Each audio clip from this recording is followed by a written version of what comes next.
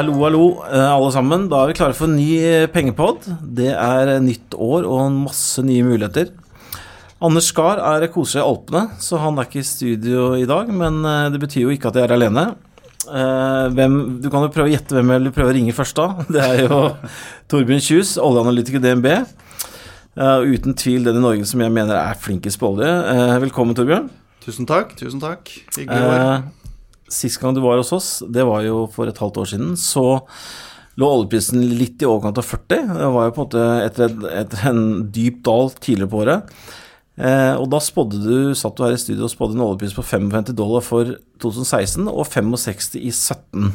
Der må jeg si du traff spikeren, Torbjørn. Det var vel, vi stengte vel, litt avhengig av hvilken pris du ser på da, men det var jo ganske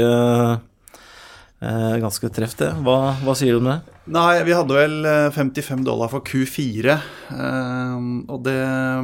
så det var jo retningsmessig ganske bra da.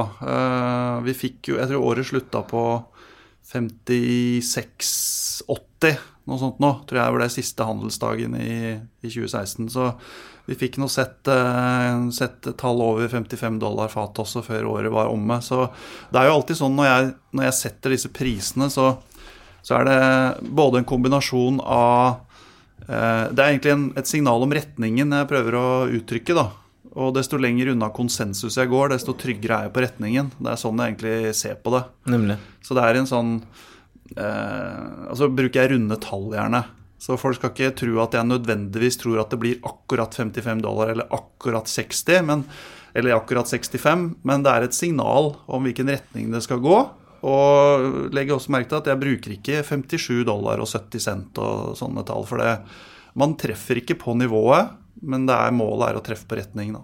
Ja, det ikke, du ser jo liksom, du sitter liksom ikke med et Excel-ark og plotter inn masse tall, og så spretter ut en sånn 55, nemlig. Nei. Men jeg ser at det finnes jo analytikere på Wall Street og JP Morgan for eksempel, tror jeg du kan se desimaltall, ikke sant, forecast for Q2 $57 og 23 cent liksom, det synes jeg blir litt rart det da. For du vet jo at du ikke treffer på de centene uansett.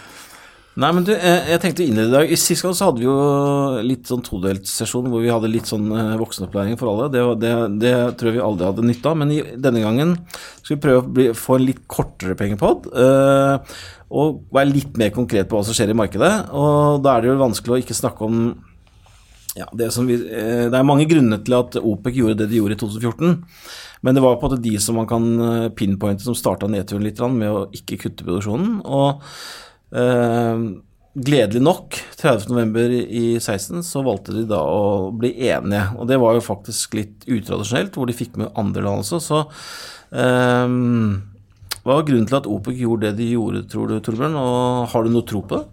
Ja, for det første så var det jo I fjor så var det jo forsøk tidligere på året også I Doha-møtet I april og så hadde vi det vanlige OPEC-møtet I juni som begge ble mislykket Russland var tungt involvert fra starten av I fjor og ville gjerne ha en avtale også I det Doha-møtet men det I siste liten ble kansellert fordi Saudi med da visekronprins I spissen. Bin Salman eller noe?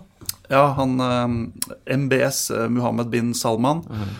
Han sa da I siste liten at hvis Iran ikke kutter, nei, da kutter ikke vi heller.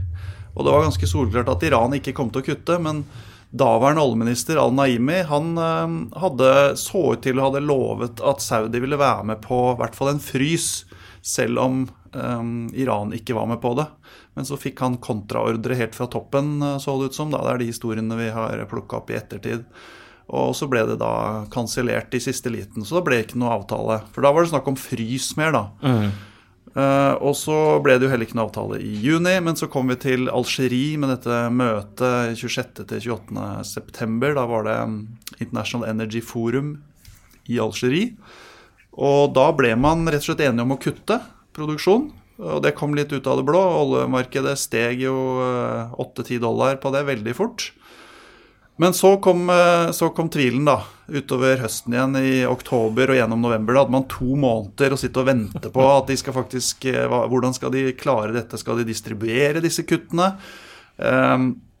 vil Iran faktisk være med på disse kuttene? For her var det jo masse kommunikasjon underveis de 2 månedene som tydet på at her blir det vanskelig med Iran og Irak. Og også Venezuela var inne og sa at de tallene som OPEC opererer med er jo helt feil. Vi produserer mer enn det som brukes som offisielle tall, og veldig mye trøbbel. Og markedet begynte å tvile tungt på dette her da. Og før OPEC-møtet så var det da massiv shorting, rekordkorte posisjoner i alle markedet. Men jeg tror årsaken til at Saudi da til syvende og sist snudde rundt og ville ha prisen opp, var jo det finansielle stresset som de har opplevd, ikke sant? De kjørte med $100 milliarder negativt på budsjettet i fjor. Nei, forfjor blir det nå.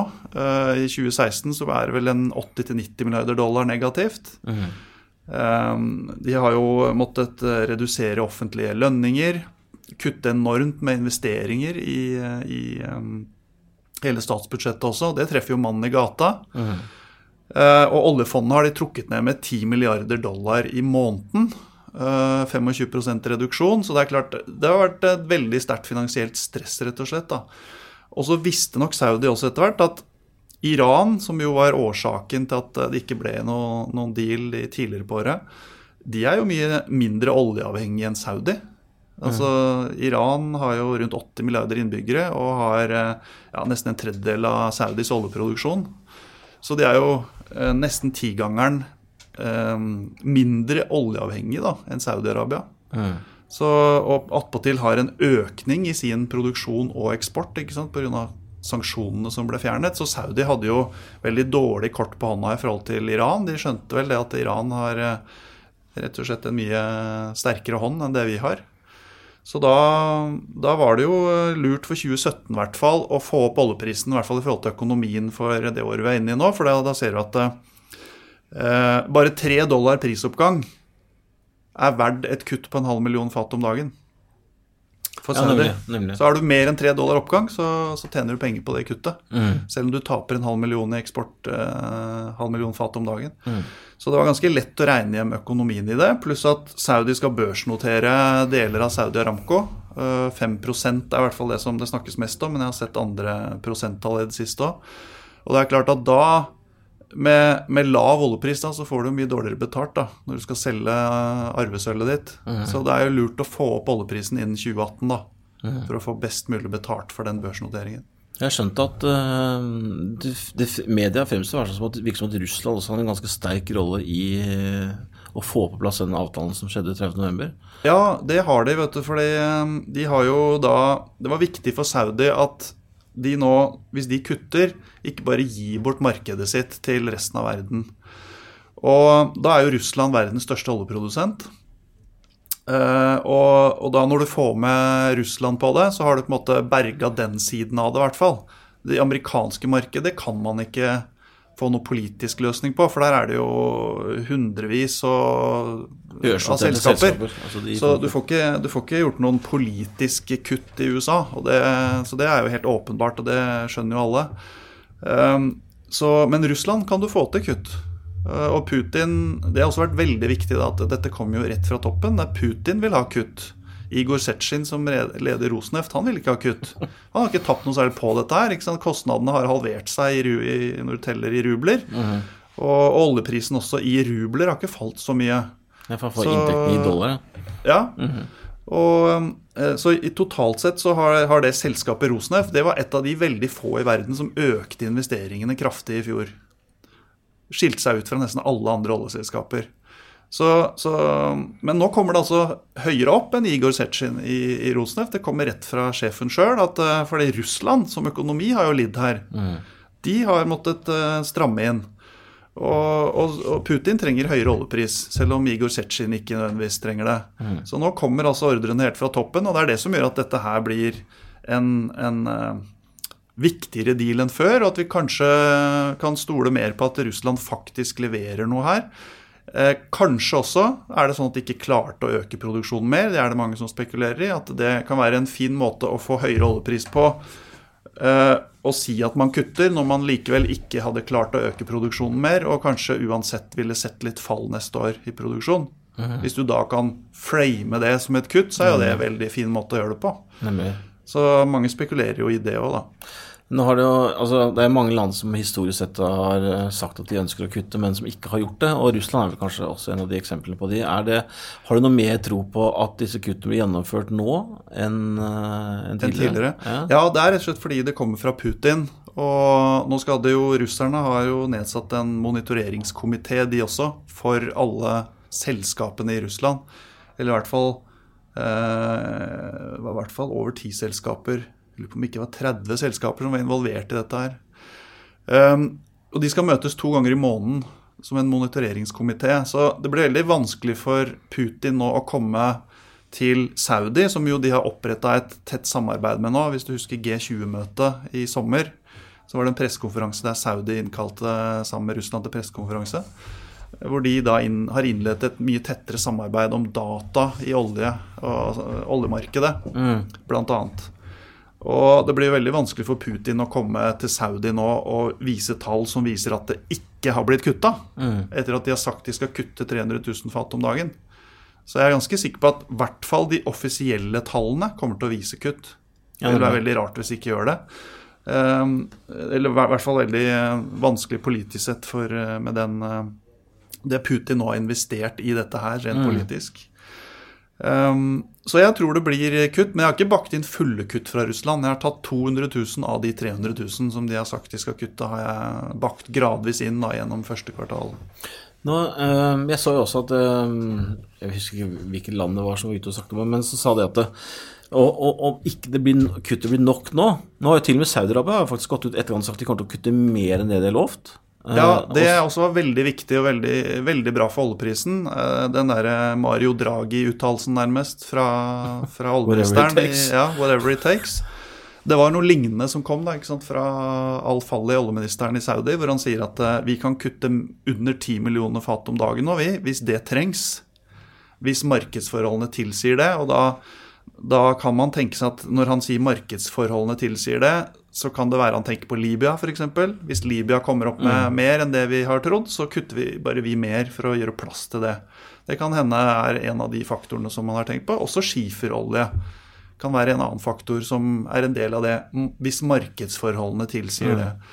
Og Saudi-Arabia har jo tatt markedsandeler i det siste, og de kan kutte ned til 9,5 millioner fat om dagen nå, uten at de kommer under det som deres langsiktige markedsandel på rundt 30% for OPEC.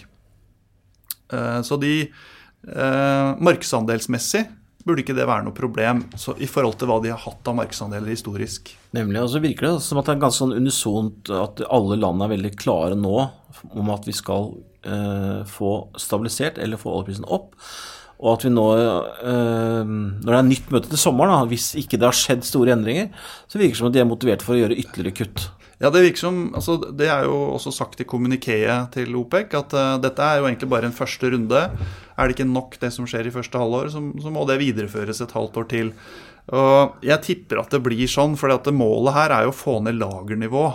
Hva som skjer med prisen vil da være en funksjon av det, men lagernivåene må ned til mer normaliserte nivåer, og har man ikke lyktes med det i mai, så vil man nok fortsette kuttplanen da. Og mest sannsynlig har man ikke nådd det når man kommer til 25. mai som neste OPEC-møte, for da sitter man jo også med data som et par måneder gamle, så du vil rett og slett ikke få se ordentlig effekten av det. Du sitter da med mars-april-data. I IA-databasen så vil det være mars som det siste OECD-lagerne du har. Så det kanskje naturlig å forvente at det kanskje potensielt kan komme ytterligere kutt da, i mai? Ja, ytterligere kutt vanskelig å si, men i hvert fall at avtalen videreføres, at det ikke blir noe frislepp igjen da. Så jeg legger inn full compliance nå fra Saudi-Arabia, Emiraten og Kuwait. De 3 pleier å oppfylle stort sett det de sier, men så legger jeg inn halvparten compliance på resten. Men så det jo noen som skal øke også. Iran har jo fått lov å øke litt. Angola skal øke litt fra oktobernivå. Så det blir jo, når du netter sammen alt sammen, og jeg legger ikke en kutt på Irak, selv om det ser faktisk ut som de prøver å kutte litt, ja, men jeg har ikke lagt inn det enda, så får vi se. Det en åpen forutsetning som jeg vurderer. Så da kommer jeg til syvende og sist på 60%, det jeg baker inn på hele de 11 landene som sier de skal kutte. Og så er det Russland som skal kutte, og så er det Oman som skal kutte, som jo er et non-OPEC-land. Mexico har sagt de skal kutte litt. Det er jo 11 non-OPEC-land som er med også. Der legger vi ikke inn noe ekstra, for der hadde jeg decline uansett på alle disse landene. Så det er bare naturlig decline som kommer inn. Så da av de 1,2 millioner fat som OPEC kutter, så er det 6% som du legger inn i regnskapene dine? Ja, jeg legger inn at de i løpet av første halvår kutter 60% av det volumet de har lovet å kutte på nettoen. Og grunnen til at men samtidig så blir det ikke så stor kutt heller, for Libya og Nigeria er jo opp. Så i praksis så legger jeg bare inn 250 000 fat om dagen i kutt. Skjønner. I sammenlignet med oktobernivå, som er det som er startpunktet for denne dealen da. Så med andre ord, det er ikke store kuttene vi snakker om her som er lagt inn i min balanse da. Du snakker jo i stad litt om det der med budsjettunderskudd og at Saudi-Arabia har slitt med, og jeg vet at de har måttet kutte lønninger i offentlig, og bensinprisene har gått i været fordi de har subsidiert og hatt for gode ordninger, men OPEC offisielt har i hvert fall gått ut og sagt at mye av grunnen til at vi kuttet nå var fordi at vi har sett at det har blitt underinvestert alt for mye i industrien, og frykter den der motsatte effekten som skal komme av den vil komme da. Tror du den også er med grunn for OPEC-kuttene, eller tror du det er hovedsakelig det du nevner med at det er økonomisk? Ja, jeg tror det er faktisk rent rasjonelt, så ville jeg tenkt sånn hvis jeg var oljeminister i Saudi og også var, la oss si, visekronprinsen der som styrer økonomien, så ville jeg vært bekymret for en ny prisspike på olje, for det er ikke bra for det langsiktige oljemarkedet. Så jeg ville vært redd for $150 fatet oljepris hvis jeg var Saudi. Da skrur du den der skruen enda raskere rundt for å hoppe ut av oljeverdenen, for å si det sånn. Oljealderen blir kortere. De ønsker jo å strekke ut oljealderen i tid så mye som mulig, og da bør de finne et litt sånn sweet spot prismessig. Så jeg tror jo at det er en reell bekymring rent strategisk, ja. Fra Saudi sin side. Jeg tror ikke det er det for Algerie eller for Venezuela eller Angola, men for de strategiske tenkerne som er familiebedriftene, som er Saudi, Emiratene og Kuwait, så er det naturlig at det er en ekte bekymring. For de vet jo at de er de samme som styrer de landene som skal styre de landene også om 20 år. Mens resten av kartellet er jo ikke sånn. Der gjelder det å bare overleve neste år. Så da tar du gjerne 150 da. Men for da har du enda sjanse til å sitte enda et år til etter det, for da har du masse penger i kassa. Så, mens for Saudi så er det mye mer langsiktig tenkning. Men når du sier sweet spot, du sitter jo og drømmer sikkert om oljepriser. Hva anser du som en perfekt oljepris for verden på alle områder? Nei, altså, vi har satt $60-80 som en sånn normalisert oljepris, og det tror jeg er en sweet spot. Det kan hende at det blir 50-70. Det kan hende det blir 70-90, men noe sånt kaller rundt $70 fatet. Da tror vi at vi får en grei etterspørselsvekst, kanskje 1 million fat om dagen i de neste 5-10 årene også. Og så får vi tilstrekkelige investeringer til å unngå en sånn prisspike da. Nemlig inflasjon, ja. Men for det som er nå, folk er jo nå redde for dette med skiferolje som kommer tilbake. Det er en risiko for oljeprisen neste år selvfølgelig. Det er en voldsom økning i riggtellingen. Og det kommer til å gi økt produksjon, og vi har bakt inn ganske stor økning i balansen vår. Vi tror det må komme en stor økning i løpet av en sånn 2020-perspektiv. Hvis vi ikke får stor økning i skiferproduksjonen i USA, så ligger det an til en prisspike. Det tenkte jeg faktisk å komme litt tilbake til på, den skiferoljen. Men jeg tenkte å spørre deg om en annen ting. Eldar Sætre, sjefen i Statoil, hadde en litt sånn kontroversiell uttalelse forleden som jeg stusset litt på. Jeg ble nesten litt overrasket om han hadde vært utenfor landet, men da sier han at han tror at oljealderen vil være over rundt 20, altså oljeetterspørselen vil falle fra 2020, hva var det han sa, og at elbilene vil ta over. Er det for liksom prøve å skremme underleverandørene? det kan jo hende. Jeg skrev jo en del om dette i min sommerrapport, det om elbiler, og kom jo til det at hvis du regner på det, så er det veldig vanskelig å se at dette skal få en veldig stor effekt i 2020. Vi ser at selv med de målene som er satt av elbiler i bilparken i Kina, India, USA, Tyskland, Frankrike, Japan, alle de store, så kommer vi bare til halvparten av det caset som jeg regnet på i sommer, i et 10-årsperspektiv. Og i det caset jeg regnet på, så går elbilsalget 17-gangeren opp. Det er Bloomberg New Energy Finance sitt case. Går 17-gangeren fra 2015 til 2025. Og selv med 17-gangeren opp, så er ikke elbiler mer enn 2% av global bilpark i 2025. Så da stjeler altså 500 000 fat om dagen fra oljemarkedet i 2025. Og 500 000 fat om dagen er ikke mye. Det er ikke nok til å endre noen balanser i særlig grad, fordi bare se i Nigeria så kan du ha en sabotasjeaksjon som er verdt 500 000 fat om dagen. Ja, nemlig. Men hvis du sier fra 2015 til 2025, da har du vel allerede litt data å henge deg på? Da har du både 15- og 16-tall da? Ja, 2015 så var elbilsalget 453 000 enheter globalt. I år blir det vel, nå har vi vel ikke sett de siste, om det har kommet noen siste oppdaterte tall for global elbilsalg i år. Men jeg regner jo med at det er en solid økning på det. Men det er det, selv med disse økningene her, altså, så biter det veldig lite, fordi at totalbilsalget går jo opp hele tiden. Se på kineserne nå, de solgte vel 900 000 SUV-er i oktober, som var det siste tallet jeg hadde tilgjengelig rundt jul. Det er mulig det har kommet et nytt tall nå, men 900 000 på en måned. Altså dobbelt så mange SUV-er solgt på en måned som elbilsalget var globalt i 2015 da. Og det er jo bare bensinbiler, nesten alt sammen.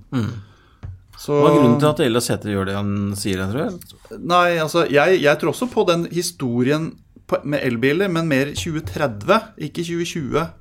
2030 er tilstrekkelig tid til at du begynner å få effekt på det segmentet, personbilsegmentet, som står for da 24 millioner fat om dagen, at det faktisk begynner å falle i tonn og fat. Rundt 2030 så vil det begynne å skje, tror jeg. Men 2020 er ikke tid nok til at det skjer. Hvorfor han sier det, er jeg sannelig ikke helt sikker. Nei, men altså, han tror vel på det kanskje da. Du, innimellom så tenkte jeg skulle vi har 2 spørsmål fra lytterne i dag, og da ene tenkte jeg å ta litt sånn innimellom. En som heter Schiefer, han spurte deg på Twitter om jeg kunne få lov å spørre deg, Torbjørn, om hvor viktig Kina er for oljeprisen. Og dette har litt med, det første som slår meg når spørsmål kommer, er dette med lager. Altså Kina har bygd jo veldig kraftig lager i fjor høst, og hva man har data på det vet jeg ikke, men det kan du sikkert svare bedre enn meg på. Ja, jeg kan si hva vi har av data. Det siste datapunktet på strategiske lagere, det fikk vi på G20-møtet i sommer.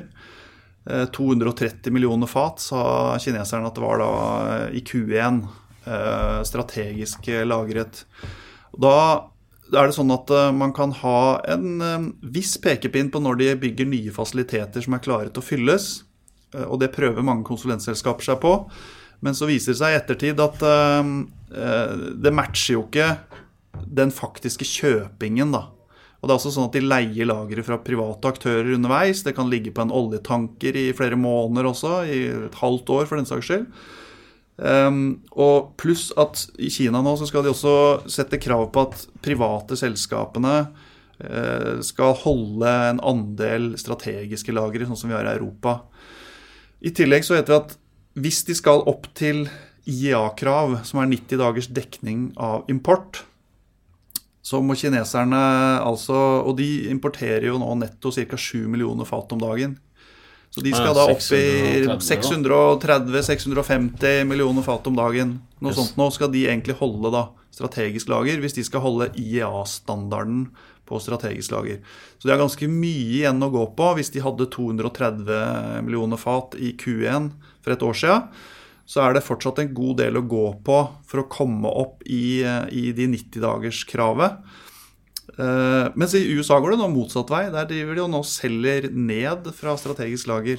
Og det kan også faktisk gi litt prispress nå inn i Q1 hvis de ikke helt skjønner at de må dryppe det sakte inn, men de kommer nok til å dryppe det ganske sakte inn da. Men uansett da, Kina skal bygge opp fortsatt kraftig, men vi vet ikke tempo her, vi vet ikke akkurat å time det mellom kvartaler og måneder nesten helt umulig.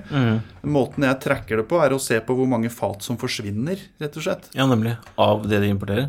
Ja, altså du ser på import og produksjon, da har du jo tilbudssiden, og så ser du på raffineriene, hvor mye de putter inn i raffineriene, og så matcher jo ikke det, og da det de missing barrels da. Ok, interessant. Og når det svinger mye, så har du i hvert fall en pekepinn på at de har bygget mye strategisk lager i sånne perioder hvor du har mye missing barrels da. Ok, så det i hvert fall potensialet for at Kina kan fortsette å bygge en god del fremover. Ja, det det. Og Kina viktig, for i de periodene hvor de plutselig dropper importen kraftig, eller øker importen kraftig, så har jo det en effekt selvsagt på markedet. Og det har ikke bare med etterspørsel å gjøre. Det har med nettopp det her når de vil bygge og ikke bygge lager. Og de opportunistiske, ser det ut som. Så når de føler at de har lavere priser og dipper, så de ofte mer på for å kjøpe, ser det ut som. Ja, nemlig. Men Kina jo viktig ellers også, rett og slett fordi at de jo fortsatt en av de større konsumentene, og har jo vekst fortsatt, selv om det har vært dårlig vekst i etterspørsel i år. Så det jo vekst. Det har jo vært veldig dårlig etterspørselvekst i 2016. Og sånn sett så det jo Kina, etterspørsel etter olje i Kina var jo en av de største forklaringsfaktorene når oljeprisen begynte å tikke opp etter 2003. Men i 2016 så har det vært nesten nullvekst. Også det, med andre ord, Kinas oljeetterspørselsvekst har ikke vært viktig for oljeprisen i 2016, og ikke vært noe bidragsyter til at prisen kom opp gjennom 2016. Jeg skjønner. Men fremover så tror vi at bensinmarkedet fortsatt kommer til å gå bra i Kina. Også jetfuel, det jo konsumprodukter, mens dieselmarkedet fortsatt sliter da. Men det klart, temperaturer har også en del å si for dieselmarkedet, som en del av samme poolen som heating oil-markedet. Det egentlig samme produkter praktisk talt. Ja, altså jeg så noen bilder på nyheten, og en video på VG i går, hvor jeg så det var en by i Nord-Kina, Nord-Kina, hvor et kamera, hvor plutselig bare på morgenen var det ganske klart, og så utover dagen så blir det helt tett. Ja. Så det jo ganske skremmende, og det jo mye kull de mener jo at det kull da, som har mye påvirkning her, så...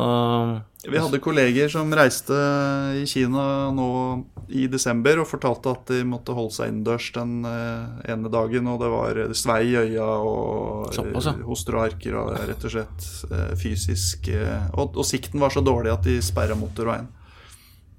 Altså jeg så noen bilder på VG, så nesten ikke var sant. Altså, det var sånn, jeg husker ikke, 20 feltbiler, altså det helt galskap. Men hva skal de gjøre?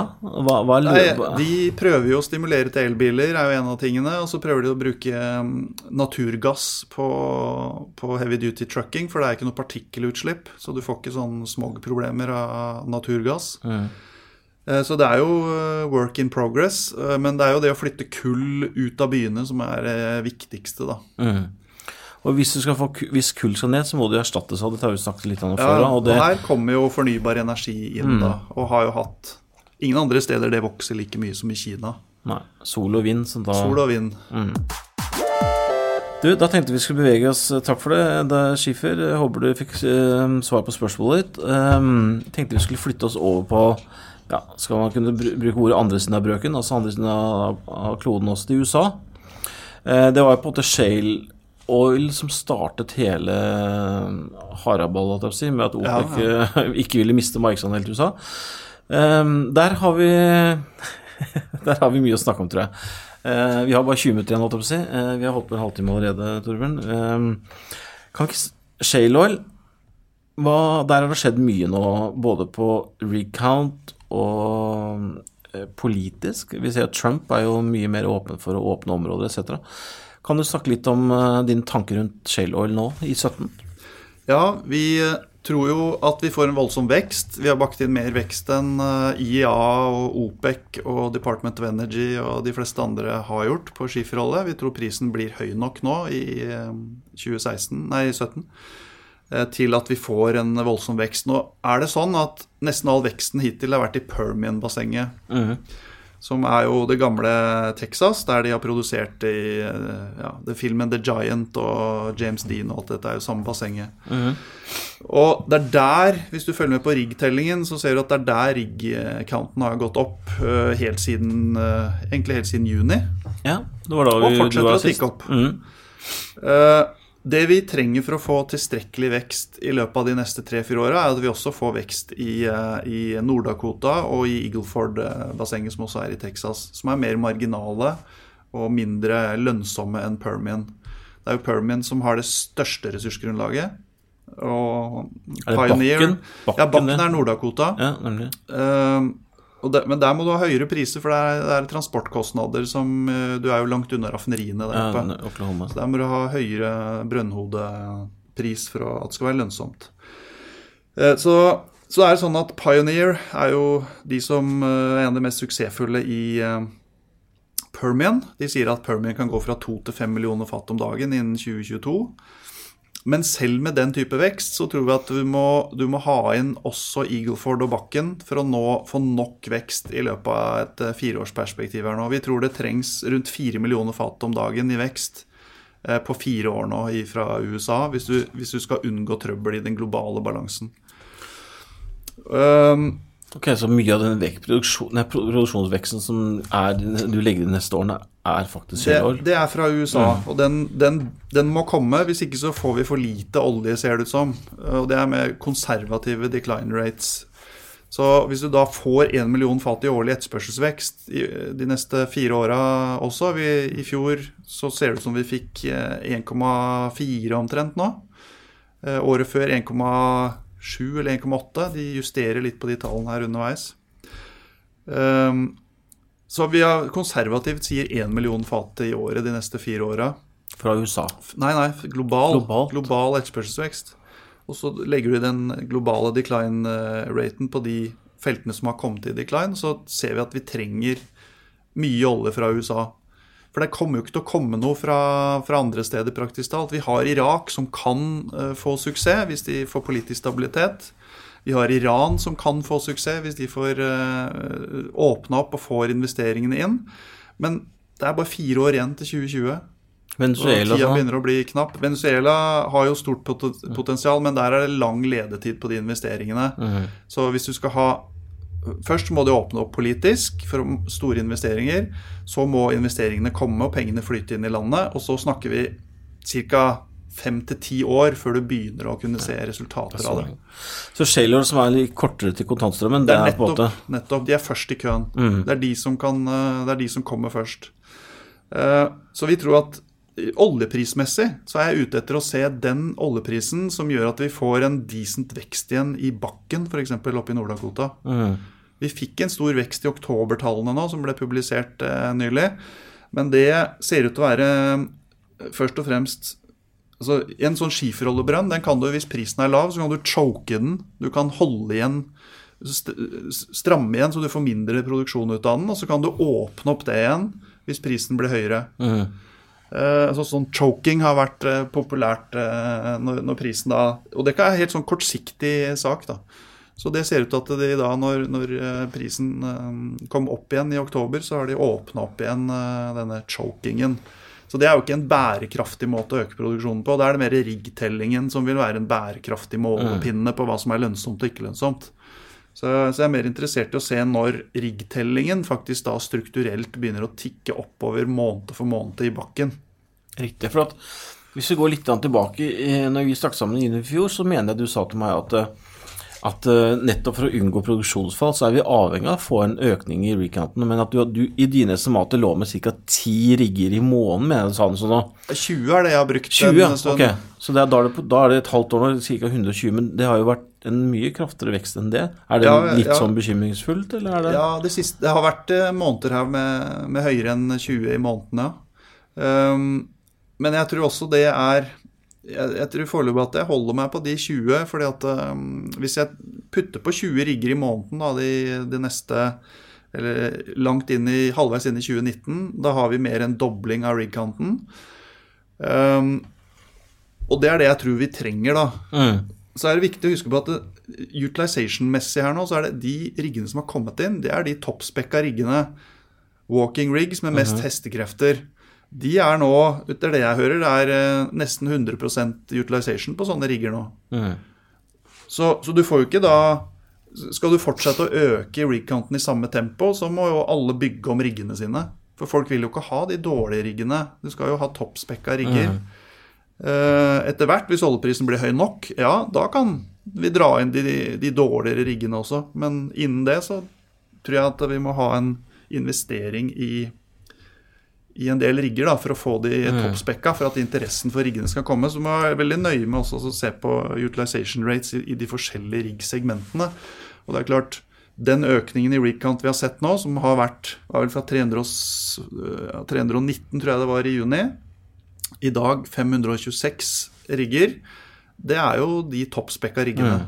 Så det ikke sikkert det kan gå like fort med nye rigger inn i markedet hvis man skal over på lavere transjer i performance da.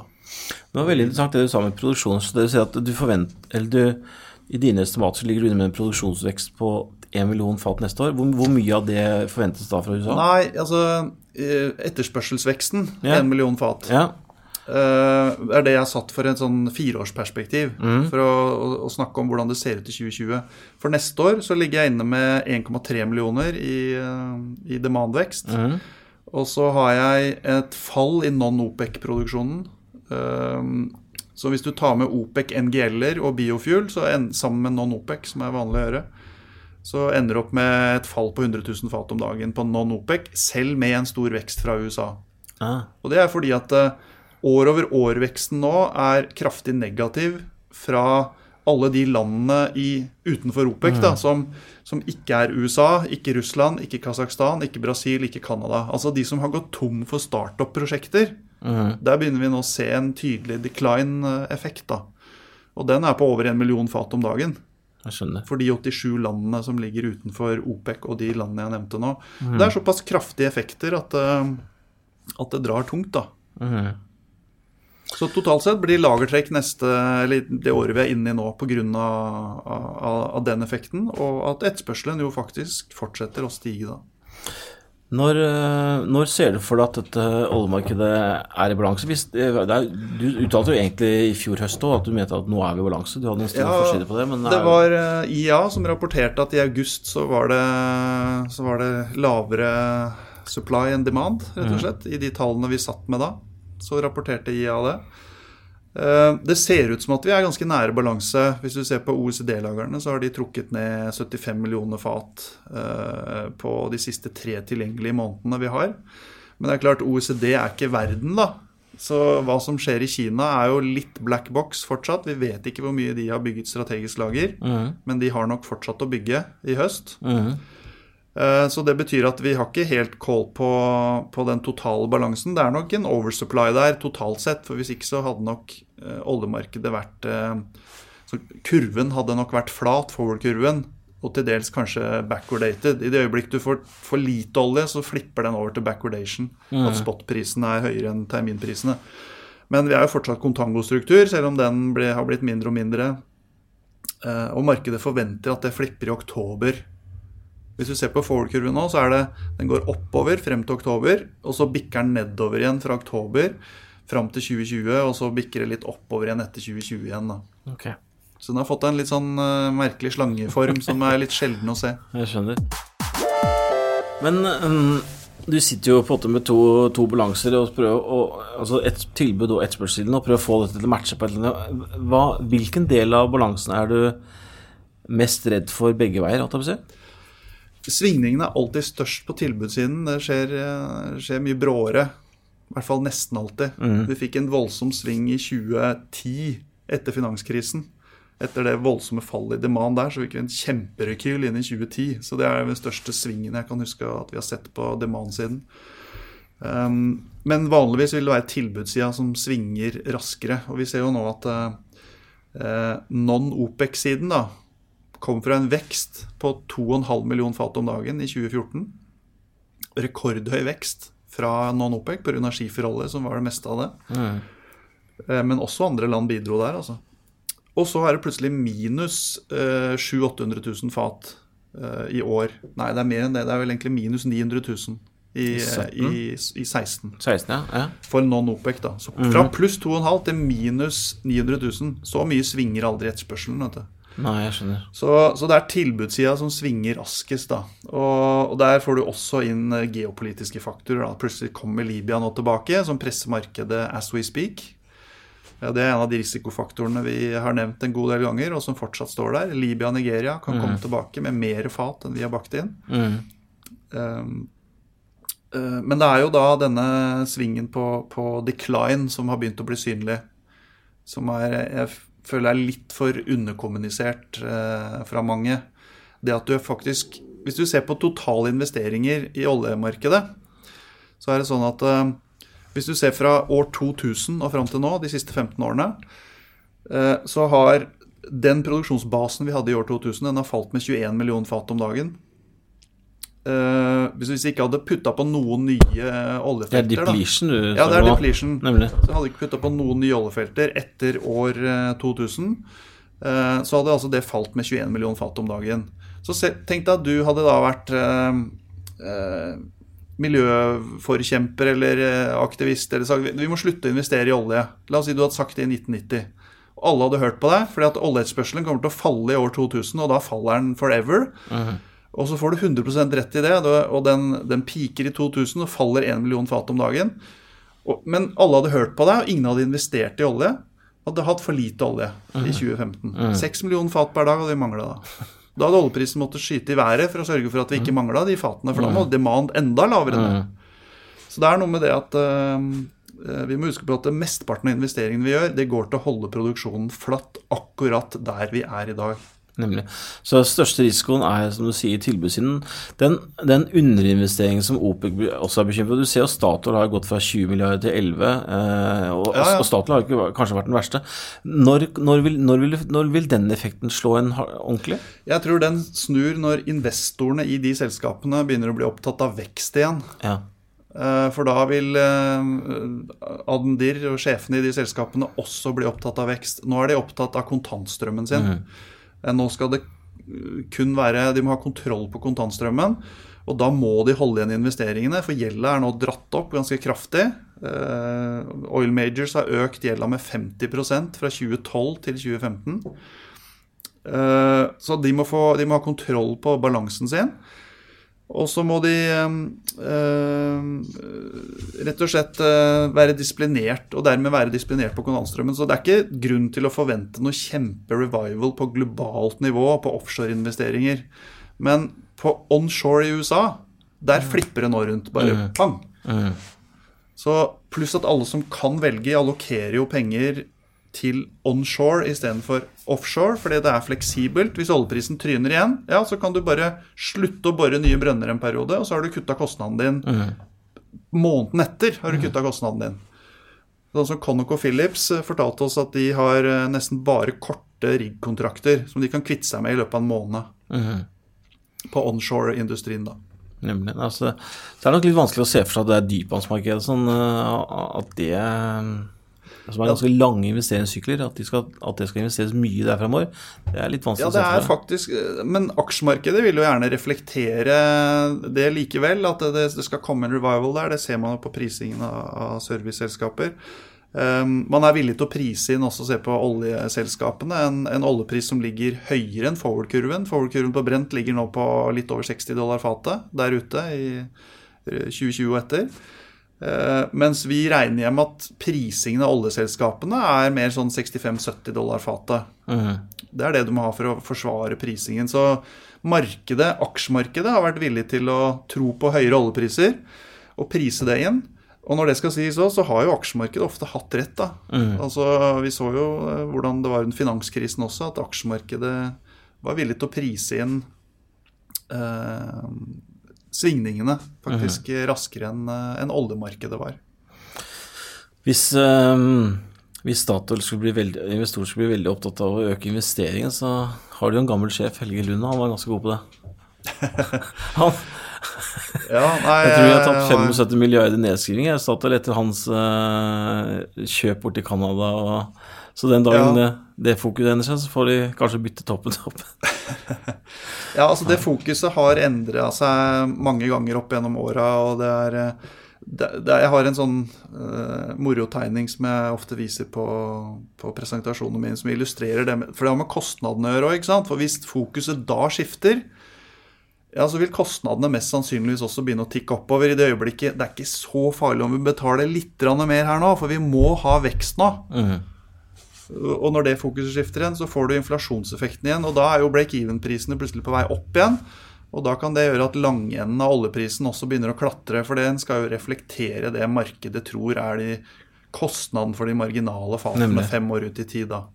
Men det veldig godt poeng, og det jo det vi var vitne til før, altså frem til 2014, en enorm inflasjon i underindustrien, nettopp for det du sier, at man hele tiden trodde på høyere oljepriser, som gjorde at man måtte investere for å få eller replacement-kosten ble høyere og høyere. Ja, et annet poeng også at når vi får høre break-even-priser, så skulle jeg gjerne hørt en break-even-pris der man var villig til å splitte ut sunk cost, ta med letekostnader, ta med overhead-kost, altså ta med kostnader som ikke nødvendigvis du tar med akkurat på det enkelte prosjektet. For når du driver en sånn business i et stort oljeselskap, du vet jo du må bore en del tørre brønner, men det får liksom ikke være med det i break-even-kostnadene for selskapet. Ikke sant? Du tar jo utgangspunkt i den prosjektlista du har, og la oss si du har 50 prosjekter på lista. Når du flytter det cut-punktet der på den lista opp og ned, da endrer det du kommuniserer som break-even-priser seg. Men en del av det som har skjedd på break-even-prisen jo også rett og slett bare flyttingen av hvilke prosjekter du velger å gjennomføre og hvilke du ikke velger å gjennomføre. Det også en del av det vi ser rapportert som endring i break-even-priser. Og da jo ikke det et mål på effektiviseringsforbedring for eksempel. Det at la oss si du velger et annet konsept da. Du velger ikke landføring, du velger en flyter i stedet for, og så blir det billigere på grunn av det. Ja, da ikke det en effektivisering. Nei, det et veldig godt poeng, Torbjørn, for du ser jo Statoil, altså de satser vel på Sverdrup, jeg tror det Castberg-feltet, og det klart at de har jo brukt flere år på dette her, og jeg så også i det Castberg-feltet har de jo på en måte endret at det skulle være sånn veldig bærekraftig med strøm fra land og bla bla, men det har de måttet gå vekk fra nå, og det har fått kostnader veldig ned da, så... Det noe av det mest spennende som jeg spent på nå i et 5-årsperspektiv hva skjer med kostnadene i oljeindustrien de neste 5 årene? Hvor mye har man oppnådd bærekraftig, hvor mye strukturelt, og hvor mye syklisk? Vi tror de har oppnådd noe strukturelt, men det spennende hvor mye av det det. Serviceindustrien vil gjerne si at det meste av det bare syklisk, mens oljeselskapene vil gjerne si at det meste av det strukturelt. Langvarig. Bra, Torbjørn. Som vanlig når du her, så går tiden unna. Jeg tenkte jeg skulle ta med ett spørsmål til, som jeg lovte jeg skulle stille, og det var dette med litt tilbake til det shale oil i USA. Det har vært snakk om tidligere om at det var så mye arbeidsplasser som forsvant fra Permian, altså det shale oil, når det kuttet kom, så forsvant det til andre industrier. Og da var det snakk om at det vil ta lang tid å få de tilbake. Tror du det noe vanskelig nå å få nye arbeidsplasser tilbake til shale oil? Jeg tror det... Ja, det et av de bedre poengene rundt den industrien, for når vi hadde vår siste USA-tur var det vel oktober, og møtte vel en 13-14 skiferolleprodusenter som vi har som kunder her borte, så det mange av de usikre, men de som virkelig sikre da, de sier at det der det blir press da. Det kommer til å bli vanskelig. Ja, det kommer til å bli vanskelig. Så 3-4 av de som var på den, og dette her kommer til å bli vanskelig. Vi ser vel for så vidt også at kostnaden ved completion, altså det som kommer etter at du har boret brønnen da, og knytter det på infrastruktur, fracking-prosessen og hele det der, de fracking-teamene og kostnaden for det har begynt å komme opp, og begynte allerede å komme opp fra sommeren av. Og det er jo litt sånn at de som driver den type business, da, de blir jo stort sett leid inn, så det er jo serviceindustri som driver med det, og halvparten av kostnaden i den industrien er jo completion cost, sånn grovt sett da. Så det er jo ikke bare det å borre brønnen, du skal ha completion og tilknytning, og det er rundt halvparten av kosten, I hvert fall. Og de ønsker ikke å ansette folk før de har pent-up demand for et års arbeid omtrent. Altså, hvis oljeprisen tryner ned I $40 fat igjen, og de har ansatt liksom 50 nye mann, ja, så må hun sparke dem igjen måneden etterpå. Det har de ikke lyst til. Så dermed så holder de igjen litt på ansettelsen også da. Og det gjør jo at prisene kommer opp også da. På den, Selvfølgelig. Men hvor mye som da kommer også at det er vanskelig å få tak I folk, det er jeg litt usikker på, men vi hører det som et stadig sterkere innspill da. Så det et reelt tema det også. Det et veldig reelt tema, for det jo ikke noe arbeidsledighet som noe stor I USA nå, hvor de sitter klare til å bare hoppe inn. Nemlig. Du, vi må nesten avslutte her, vi. Så, som vanlig, utrolig spennende å høre dine poenger om ting. Kanskje vi skulle hatt det som en litt sånn halvårlig oppdatering fra Torbjørnshus. En årlig sommeren. Sikkert høre. Ja. Så vil jeg si tusen takk for at du kom, Torbjørn. Bare hyggelig. Så får vi håpe at det blir en kald vinter. Ja, vi håper på kald vinter I år. Bra, ha det godt. Hei.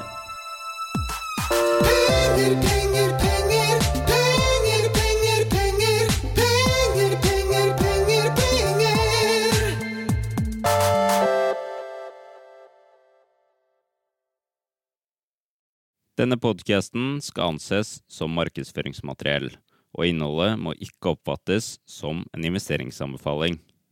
Podcasten kun ment til inspirasjon og informasjonsformål.